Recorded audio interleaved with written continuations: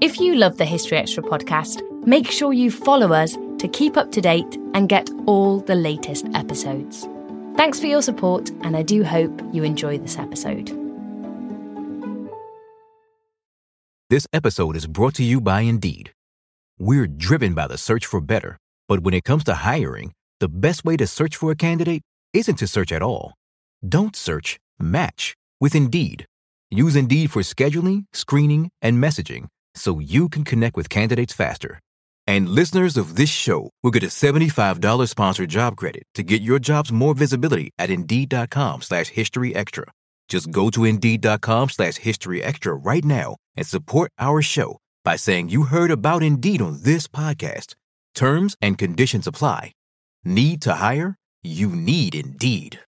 The Hargan women seemed to have it all. We were blessed. My mom was amazing. But detectives would soon discover inside the house there were the bodies of two women. A story of betrayal you would struggle to believe if it wasn't true. I am just praying to God, this is a sick joke. From 48 Hours, this is Blood is Thicker, the Hargan family killings. Listen to Blood is Thicker, the Hargan family killings, wherever you get your podcasts. Ryan Reynolds here from Mint Mobile. With the price of just about everything going up during inflation, we thought we'd bring our prices down. So to help us, we brought in a reverse auctioneer, which is apparently a thing. Mint Mobile Unlimited Premium Wireless. How to get 30, 30, bit to get 30, bit to get 20, 20, 20, bit to get 20, 20, bit to get 15, 15, 15, 15, just $15 a month? Sold! Give it a try at mintmobile.com/switch. $45 up front for 3 months plus taxes and fees. Promo rate for new customers for limited time. Unlimited more than 40 gigabytes per month. Slows full terms at mintmobile.com.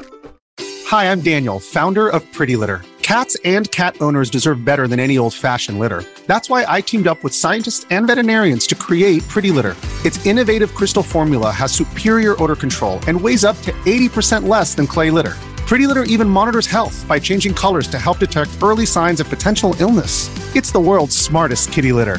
Go to prettylitter.com and use code SPOTIFY for 20% off your first order and a free cat toy. Terms and conditions apply. See site for details. Welcome to the History Extra podcast. Fascinating historical conversations from BBC History Magazine and BBC History Revealed.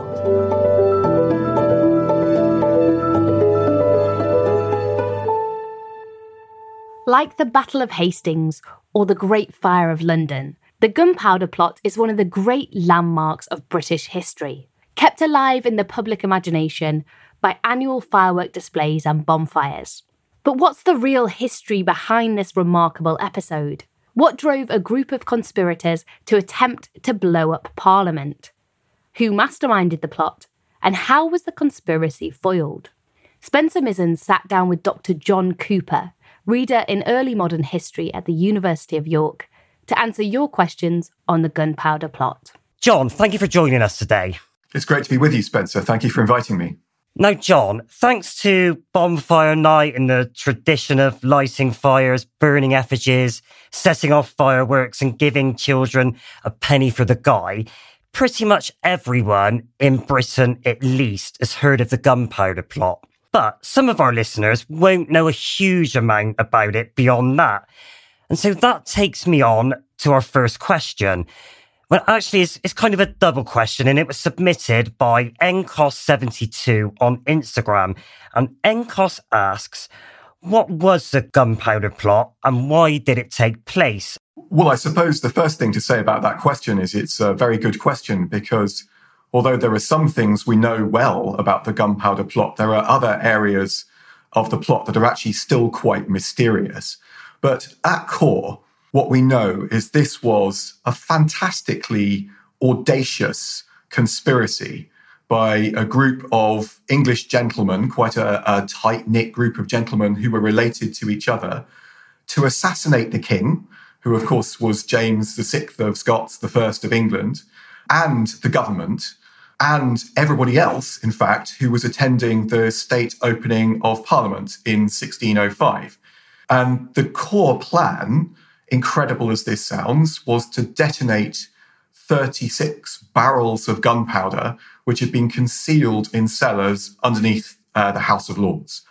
So that's the core of the Gunpowder Plot. And the immediate question arises, why did it happen? What's the motivation of the rebels? And they're motivated by a number of grievances and concerns. But the fundamental thing that links them is that they're all Catholics.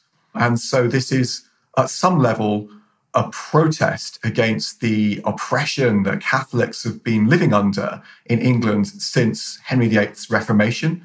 And that oppression has been growing worse in recent years. But this is a lot more, it's a lot different from the sort of plots and conspiracies that you see over the previous couple of generations in Elizabeth I's reign. For instance, this isn't a protest. This is an attempt essentially to behead government, almost literally, and to stage a coup d'etat. Or you might even call it a kind of attempt at revolution. Now, what was going to happen once the king had been assassinated and the government had been destroyed and the Palace of Westminster had been blown to smithereens is a very interesting set of questions. And we're much less clear about that, actually. That story is much more murky. But fundamentally, that's what the Gunpowder Plot is. It is actually an attempt to blow up the Houses of Parliament with the king and the government in situ. My next question is one that's popular among internet search queries, and that is, how alive were the authorities to the prospect of a spectacular Catholic attempt on the king's life? I mean, did they in any way suspect that something like this was coming? I think that security around the monarchy was always an issue. So if we look back to the previous reign, so the reign before James's, if we look back to Elizabeth's reign, there had been a whole series of plots and conspiracies around the Queen, the most radical of which had possibly attempted to assassinate the Queen, made an attempt on the Queen's life. So the notion that the monarchy might be in danger, and particularly might be in danger from disgruntled Catholic plotters, was a very familiar one. And it's something that essentially from the 1570s onwards, a new kind of secret service had come into being to try and deal with that threat. So I think that the government is very aware of those threats.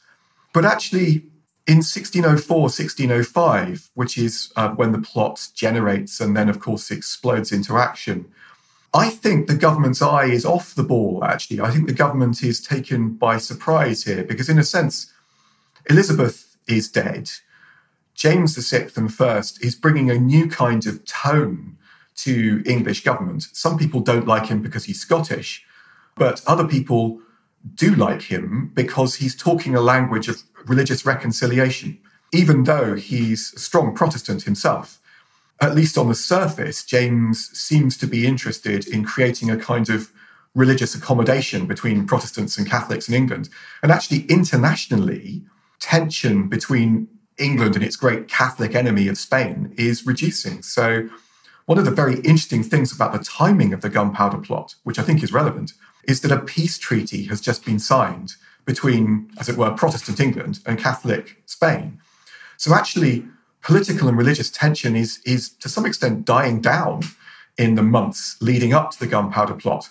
Paradoxically, I think that's one of the reasons why the plotters act. I think, in a sense, it's almost a last chance for them to lead this kind of coup d'etat or Catholic revolution before some of those sectarian divisions actually start to die down. At least that's one way of reading it. So is there thinking if they left it another couple of years that relations between Catholics and Protestants would almost be too good for them to act? I think it's possible that that's the case, yes. But I think that Catholics in England, since the 1560s or 1570s, they've been looking to Spain as their protector. Now, this is a very controversial point. And of course, what I don't want to do is to reinforce any sort of residual sense that English Catholics were disloyal or English Catholics were sort of wanting to bring in a Spanish invasion to liberate England from Protestant tyranny.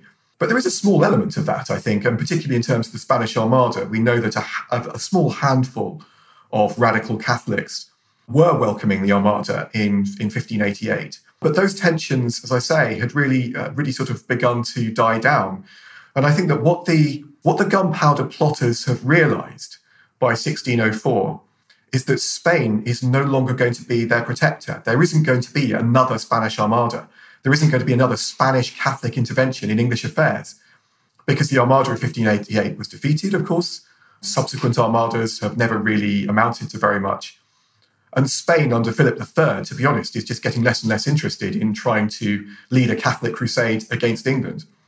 So those traditional methods that English Catholics might have employed to get some foreign assistance, to get some military aid, all of that's falling apart for them. And they're very angry about that, actually. I think there's, as well as the sort of anti-Protestant and anti-James VI and First element of the Gunpowder Plot, there's also a kind of a xenophobic element on it. And one of my colleagues at the University of Cambridge, Mark Nichols, has written about this. And he really, in his writings on Gunpowder Plot, he really points out that it's a very English plot, actually. It's really, okay, guys, we're on our own now, and this is our last chance to try and drum up some support and take down the government before possibly those religious tensions resolve themselves and Catholicism simply begins to die away. That's what they're most fearful of, that gradually Catholics, after so many years of oppression, gradually they'll drift into conformity with the Church of England, and Catholicism will just die out. So yes, it's almost a last chance saloon for them, I think. Now, for my next question, I'm going to turn to one that was submitted by Isla Hurry on Instagram. And she asks, if the conspirators had succeeded, what did they plan to do next? Well, it's a very good question from Isla. And in fact, I think we know a lot more about how the conspirators attempted to blow up Parliament than what their plan was next. But what seems to have been the idea is that King James and Henry, Prince of Wales, would have been blown up in the Palace of Westminster explosion. And that left one key member of the royal family who wouldn't have been at court, who wouldn't have been at the Palace of Westminster on the 5th of November, 1605. And that was the young Princess Elizabeth. Now, she was only 9 years old, and she was nowhere near London, actually. She was being cared for by the Harrington family outside Coventry. And these English conspirators who formed the core of the Gunpowder Plot, their lands and estates are very much based in the Midlands of England. And so what, as far as we can determine, what the plot seems to have been is that if the king had been assassinated, if the Palace of Westminster had been destroyed, the government had been killed off, and London would have been in turmoil, these Catholic gentry families in the Midlands would have ridden to try and secure the person of Princess Elizabeth and basically put a kind of a Catholic cordon around her and then try and form some kind of a substitute Catholic government with extreme urgency. Now, that seems, of all the audacious aspects of the Gunpowder Plot, that actually, to me, seems the most extraordinary. How they would actually have planned to create a government, from having, essentially kidnapped the young Princess Elizabeth, with London and all of the institutions of government in London in total disarray. This does not look to me like being a very well thought through plan. And I think the plotters recognise this. And to some extent, the Gunpowder Plot is an act of rage, I think. And it's an act of destruction more than a very well thought through plan of construction of an alternative government. But that at least that's their plan on paper. And actually something very interesting happens when the Gunpowder Plot is discovered and when Guy Fawkes famously is discovered underneath the Palace of Westminster down there in the cellars. There is some attempt actually to launch that second part of the plot. So those English gentry do ride out and they are trying to secure the person of the Princess Elizabeth, and they're trying to persuade, incredibly, fellow gentlemen in the Midlands that actually this plot has succeeded and the king has been assassinated. So they tell a huge series of lies, in a sense, to try and get some momentum behind this kind of follow-up coup d'etat in the Midlands. But it simply fails to happen and nobody believes them. And so ultimately they make this very sort of sad last stand. So hopefully that's explained sort of some of what we don't know as well as what we do know, and some of the chaos and confusion really that ensues once that plot fails to ignite, quite literally. No, that's a really great explanation. And, talking about the plot, that leads us on to our next question, which was submitted by Stephen Hood 8. He asks, who was the mastermind behind the plot? Now, everybody knows the name of Guy Fawkes. He's obviously by far the best known of the conspirators. But does that mean he was the ringleader? Well, one of the interesting things about the gunpowder plot is that Guy Fawkes was not the ringleader. He's the man brought in to light the fuse, in a sense. Guy Fawkes is the only professional soldier amongst the plotters, and he seems to have been a man of really extraordinary bravery, extraordinary sang-froid. I mean, it really takes some guts, I think, to sit there on 36 barrels of gunpowder underneath the Palace of Westminster with a slow-burning fuse and a hooded lantern, just waiting until the moment when you light that fuse, and then presumably run like hell. I mean, when Guy Fawkes was discovered, he was dressed in his spurs. So I don't think that Guy Fawkes intended to be a martyr. He intended to be away on his horse before the Palace of Westminster blew up. But if Guy Fawkes isn't the leader, then who is? I think we know that. Essentially, it's this gentleman, Robert Catesby, who's in his 30s. He's a kind of a minor Catholic gentleman who lives in Northamptonshire.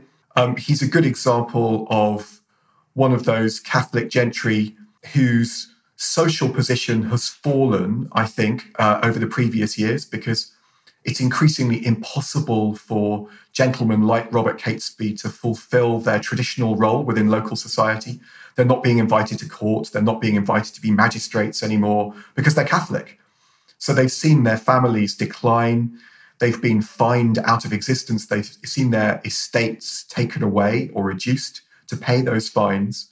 And so Catesby is a very good example of that sort of genre of Catholic gentry who 50 or 70 years previously would have been a major force within English provincial society and are just dwindling away, really. And Catesby, he's educated. I think he's a very likable character. He's got charisma. He's related to a number of the other gunpowder plotters. So the other chief plotter is a man named Thomas Winter. Winter is his cousin. And there are various other networks of kinship and clientage amongst these plotters. But it's Catesby who I think is the brains behind the operation. It's then his cousin, Thomas Winter, whom Catesby uses to recruit other plotters. And Fawkes, Guy Fawkes, is directly recruited, really, because obviously the plotters realise, I mean, they know how to handle a sword, they know how to fire a gun, but none of them has got professional military experience. They need a soldier. They need somebody who can actually, lead a revolt or lead a revolution. And Fawkes is that man.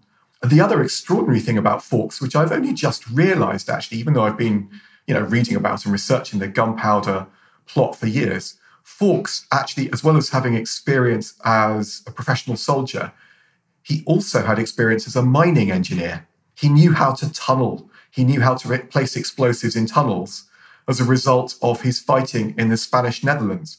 So that, combined with his passionate, ardent Catholicism, really commends him to the gunpowder plotters. But there's one other really fascinating detail, and a very unexpected detail about Guy Fawkes's background, and that is that he must have been brought up as a Protestant. So his family in York were Protestants, and quite strong Protestants at that. So Guy Fawkes, as far as I can determine, Guy Fawkes was a convert to the Catholic cause. And that really places him in a different kind of category, because you often find it's religious converts who are amongst the most committed, amongst the most passionate. And of course, we know from our own times, the most radical and most willing to prove themselves to do something extraordinary or to do something outrageous. And so Fawkes, I think, falls into that category. Now, here's a question which is popular among the internet search queries, and that is, why did the conspirators choose Parliament as their target? Well, choosing Parliament at one level is an obvious target if you want to destroy the government, because Parliament is split into two parts in the early 17th century, as it is now, the House of Commons and the House of Lords. And so if you can destroy Parliament, you can destroy essentially everybody who is governing at one fell swoop. and the House of Lords, underneath which the gunpowder is placed, and the House of Commons are in adjacent parts of the old Palace of Westminster. So, judging by the amount of gunpowder they stockpiled, there's no doubt that the Commons, as well as the Lords, would have been taken out in that conflagration. But in a sense, the plotters, they choose their timing really effectively. So it's not just Parliament they're striking out at. It's the state opening of Parliament. And this, of course, is what still happens incredibly to this day. The monarch processes from one of the royal palaces to the Palace of Westminster and sits on a throne in the House of Lords and gives a speech. And if there is an heir to the throne, that heir to the throne will sit next to the monarch and listen to that speech. And until very recently, we were seeing our Prince Charles sitting on a small throne next to Queen Elizabeth II whilst the Queen delivered her Queen's speech. Now, of course, that's going to be a King's speech, and it will be the next Prince of Wales who will be entitled to sit in Parliament. And so with that state opening, essentially the King, the heir, and possibly the spare, the House of Commons, the House of Lords, the entire court, and all of the judges would have been crammed into one little space at one time. It's something that never otherwise happens in the kind of English constitutional calendar. So they were going to take out a lot of very important people in one fell swoop if this plot was realised. Yes, if the plot was realised, they would not only have destroyed the monarchy, they would have destroyed the entire government and the legal system as well, because all of the judges would have been there too. So if it had worked, it would have removed essentially the entire tier of British government, in England at least, at one go. It's the only moment in the entire year, or several years actually, because Parliament isn't opened every year, of course. They only have the opportunity like this once every 3, 4, 5 years, maybe. So they've got one day in which they might do this, and that day was 4th or 5th November, 1605. Originally, Parliament had been intended to meet in February of 1605, but plague hit London. So Parliament was delayed in being summoned. And that must have been a very anxious time for the plotters, because they'd intended to launch this plot early in 1605, and it seems they'd already acquired the gunpowder. So that gunpowder was being stored somewhere, either in Lambeth or possibly some of it within the Palace of Westminster itself for months. And that brought its own risks, I guess. Yeah, absolutely, because gunpowder is volatile stuff in the early 17th century. It's doubly dangerous, actually, because it's volatile and might explode, or it might decay. Because early 17th century gunpowder can go off quite quickly and just become unlightable, unignitable, if that's a word. So yeah, the plotters must really have been worried by that delay. But nevertheless, they managed to get that gunpowder under the House of Lords, and Guy Fawkes is sent down to the cellars beneath the palace with a long-burning fuse. Still to come on the History Extra podcast. And there's no doubt that anti-Catholicism gets worse as a result of the gunpowder plot. So a lot of these celebrations take on a really dangerously and unpleasantly sort of sectarian element.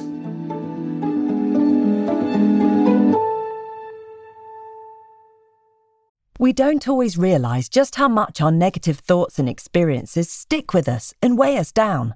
You may find your brain constantly running through a highlight reel of bad moments. That comment your friend made last week that hurt your feelings. That frustrating thing your mum does. Or that silly thing you said in a meeting. Maybe it's time to get it all off your chest. Whether it's a tiny annoyance or something much bigger. Talking about it can give you some relief and lead you to a potential solution. That's where therapy comes in. It's a safe space to share whatever's weighing you down and learn to process it, so your internal highlight reel can focus on the good stuff. And BetterHelp offers affordable online therapy on a schedule that works for you. Connect with a licensed therapist by text, phone, or video call. Start the process in minutes and switch therapists anytime. Let it out with BetterHelp. Visit betterhelp.com/historyextra today to get 10% off your first month. That's BetterHelp, HELP.com/historyextra. This episode is brought to you by Indeed. We're driven by the search for better, but when it comes to hiring, the best way to search for a candidate isn't to search at all. Don't search, match with Indeed. Use Indeed for scheduling, screening, and messaging so you can connect with candidates faster. And listeners of this show will get a $75 sponsored job credit to get your jobs more visibility at Indeed.com/History Extra. Just go to Indeed.com/History Extra right now and support our show by saying you heard about Indeed on this podcast. Terms and conditions apply. Need to hire? You need Indeed. Ryan Reynolds here from Mint Mobile. With the price of just about everything going up during inflation, we thought we'd bring our prices down. So to help us, we brought in a reverse auctioneer, which is apparently a thing.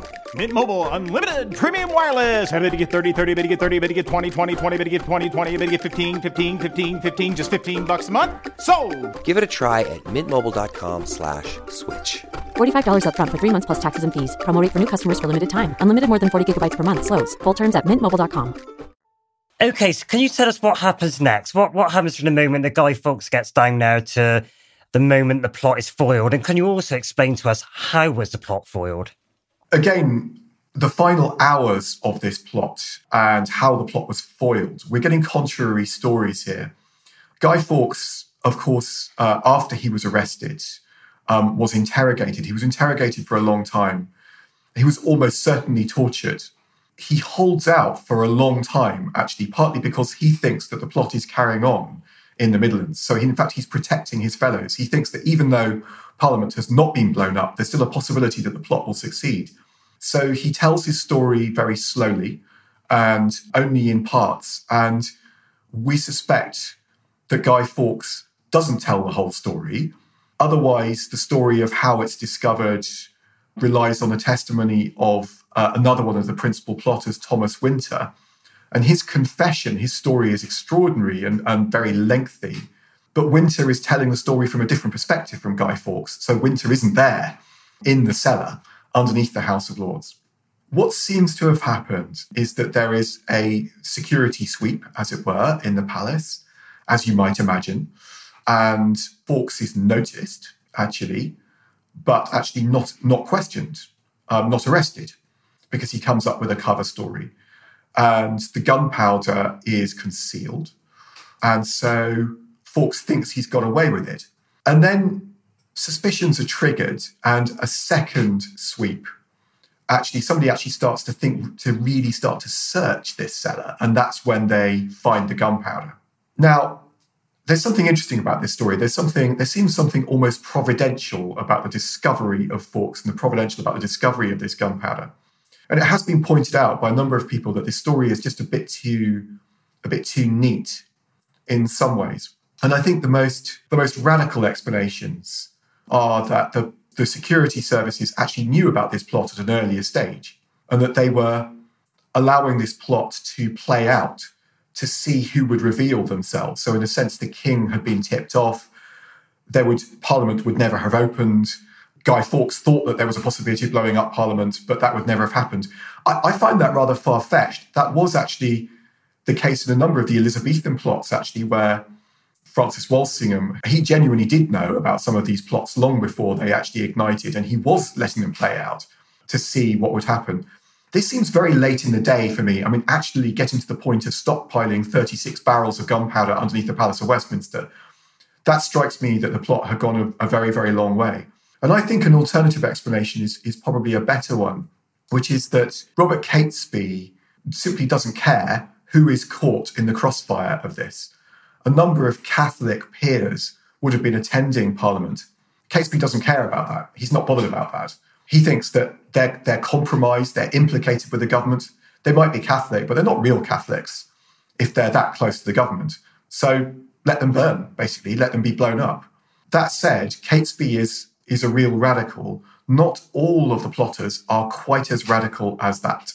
And a message or a tip-off seems to have been got to a couple of Catholic peers. Lord Mounteagle is one, and the Earl of Northumberland is another one.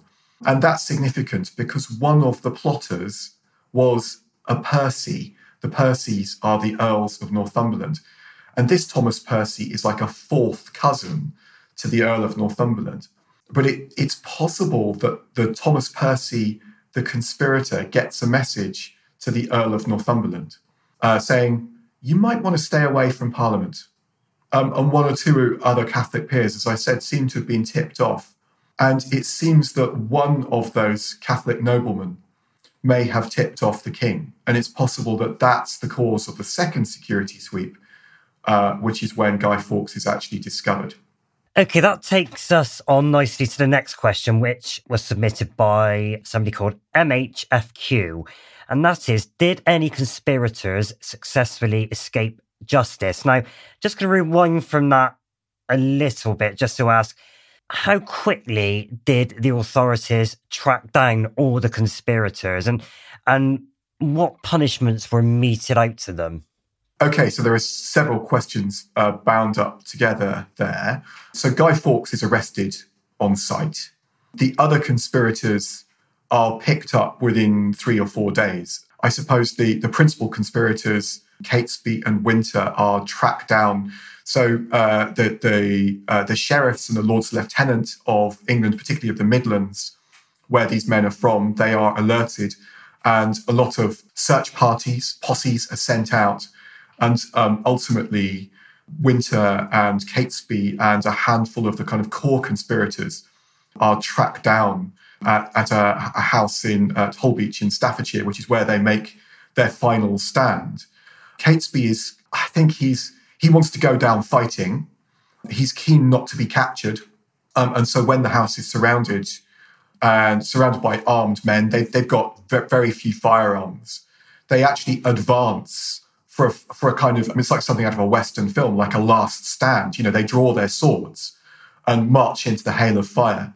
And Catesby is hit by gunfire, as is Thomas Percy. Catesby is fatally wounded and dies. He's dragged back inside the house and dies. Catholic historiography tells us that he dies with clutching an image of the Virgin Mary, or clutching a crucifix, clutching an image of his Catholic faith. So Catesby, I suppose, he's killed in that crossfire, but he escapes justice in that way. Thomas Winter is injured. He's already been injured, actually, in an accidental explosion of gunpowder that the conspirators have with them. He's then further injured during the skirmish with the sheriff's men in Staffordshire, but he survives, and he's taken down to London for months of questioning. And that's how we know so much about the gunpowder plot. But Winter and Guy Fawkes and a number of the other principal plotters face a traitor's death. They're taken to Westminster itself, so they are hanged, drawn and quartered at Westminster, sort of within sight of the building that they were attempting to explode. And if any of you know, any of your listeners know what hanging, drawing and quartering means, I mean, it's a traitor's death, and it's a very lengthy and horrific death that's intended to inflict a lot of pain, in that you are essentially eviscerated and cut up, having been partially hanged, and then, your entrails are burned in front of you, and finally your body is dismembered, and quarters of your body are sent to various places to be nailed up to act as a kind of a warning, a terrifying warning to future conspirators. So that's the fate of Guy Fawkes. Of course, Guy Fawkes was not burned. I mean, one of the interesting things about English, bonfire night celebrations, as it were, is that we burn a guy. Guy Fawkes was not burned. He was hanged. Some of the other more distant conspirators probably do escape justice, actually. So people really on the fringes of the plot, or rather people whom the government assumes are on the fringes of the plot, particularly some of the noblemen, do escape justice. But we simply don't know really the extent of their complicity. The government thinks in very hierarchical terms. They simply don't believe that Catesby can be the leader. They think, well, this must go further. This must go deeper. There must have been members of the House of Lords. There must have been a nobleman somewhere behind this. And a lot of suspicion falls on the Earl of Northumberland. But, I mean, Northumberland is disgraced and imprisoned, but he gets away with it. He gets away with it with his life. So there are people who sort of evade justice, but a dozen or so of the principal plotters are executed in various different locations and various different horrible ways. So what did the general public make of all this? Here's a question from SBH 2004. And they ask, how were the perpetrators viewed by the general public at the time? And was their capture kind of received rapturously by the wider population? Yes, I think the capture of the gunpowder plotters was received rapturously by the wider population, apart from the pretty small minority of the population who would have been Catholic at this point. So this was a sensational story that was broadcast and propagandized within an inch of its life, really. So almost immediately, the government, with remarkable efficiency, actually swings into action. So as soon as the gunpowder plot as soon as its discovery is announced, Londoners are basically told to light bonfires and ring church bells in celebration. Now, they knew how to do that because since Elizabeth I's reign, London city wards and parishes, and in fact parishes all over England, have been doing that. They've been setting off fireworks and lighting bonfires and holding feasts and ringing their church bells and having services to celebrate Queen Elizabeth I's longevity, essentially, to celebrate the day of her accession, 17th of November. So they knew how to do that. But this is something different, I think. And, the celebrations on the 5th of November become fixed at a very early point, and they continue to be celebrated in 1606 and 1607 and 1608 and so on. And it becomes a permanent fixed point in the kind of English calendar, in some way actually replacing medieval saints' days as a day in which you can light a fire, have a feast, set off fireworks if you can get your hands on them, and celebrate. And what those people are celebrating is, of course, the fact that the king hadn't been assassinated and England had not fallen into a bloody civil war based on religion. Actually, that is something to celebrate. But there's a far less positive side of this. And of course, anti-Catholicism is a very unpleasant and a visceral part of English society following the Reformation. And there's no doubt that anti-Catholicism gets worse as a result of the gunpowder plot. So a lot of these celebrations take on a really dangerously and unpleasantly sort of sectarian element. I mean, sectarian in a sense that most English people these days would find very difficult to understand. I think if you've been brought up in Northern Ireland, particularly Northern Ireland during the Troubles, you'd be very well aware of what sectarian conflict and what anti-Catholicism or anti-Protestantism, for that matter, looks like. So in the modern United Kingdom, we do still have evidence of what that kind of sectarian conflict can look like. And I think that 17th century England looks like that, partly as a result of the gunpowder plot.